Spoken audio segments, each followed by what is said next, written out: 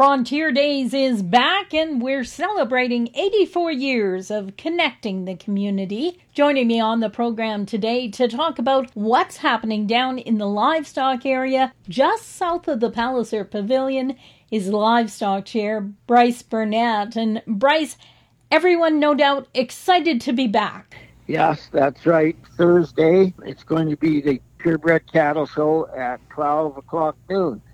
And then there's an open showmanship competition after that. And all the calves on Thursday, all the 4-H calves get weighed in, as well as the jackpot steer and jackpot heifers.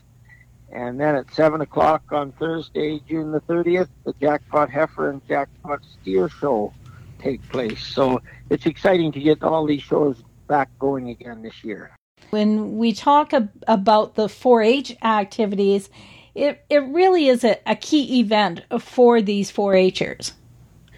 Oh, it most certainly is. It's their end of the year, and they're all ready to wrap up the year and show their cattle to the public.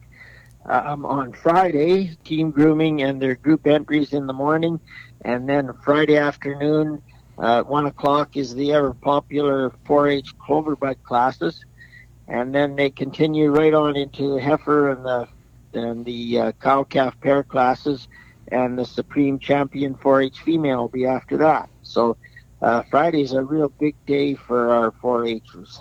And Friday afternoon is a new event this year, the Registered Texas Longhorn Show. We're quite excited to have them this year. They approached us wondering if we could have a Texas Longhorn pen show, and it's in a pen show venue.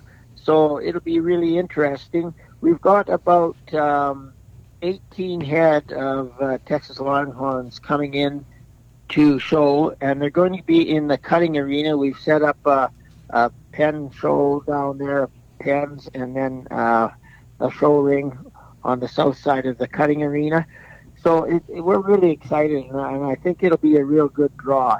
It's at 2 o'clock on Friday, July the 1st, and it'll be just in time, probably just finishing in time for the rodeo to take place at 5 o'clock. So we've got, a few hours in there from 2 till 5 for the people to come out and take a look at the Texas Longhorns.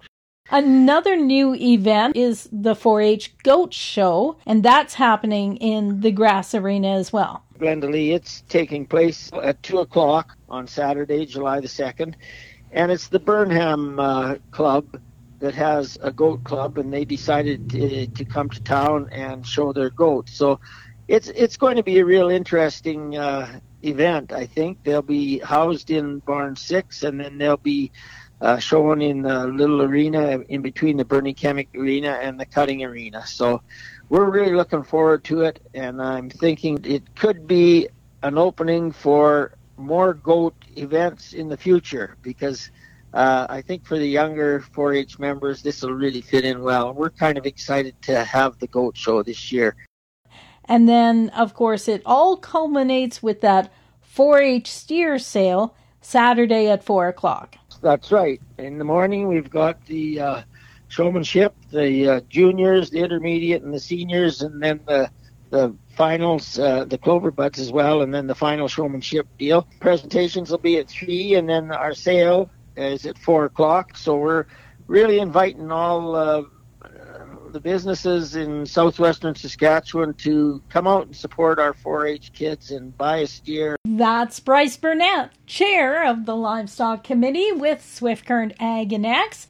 For Golden West, I'm Glenda Lee Allen Vossler.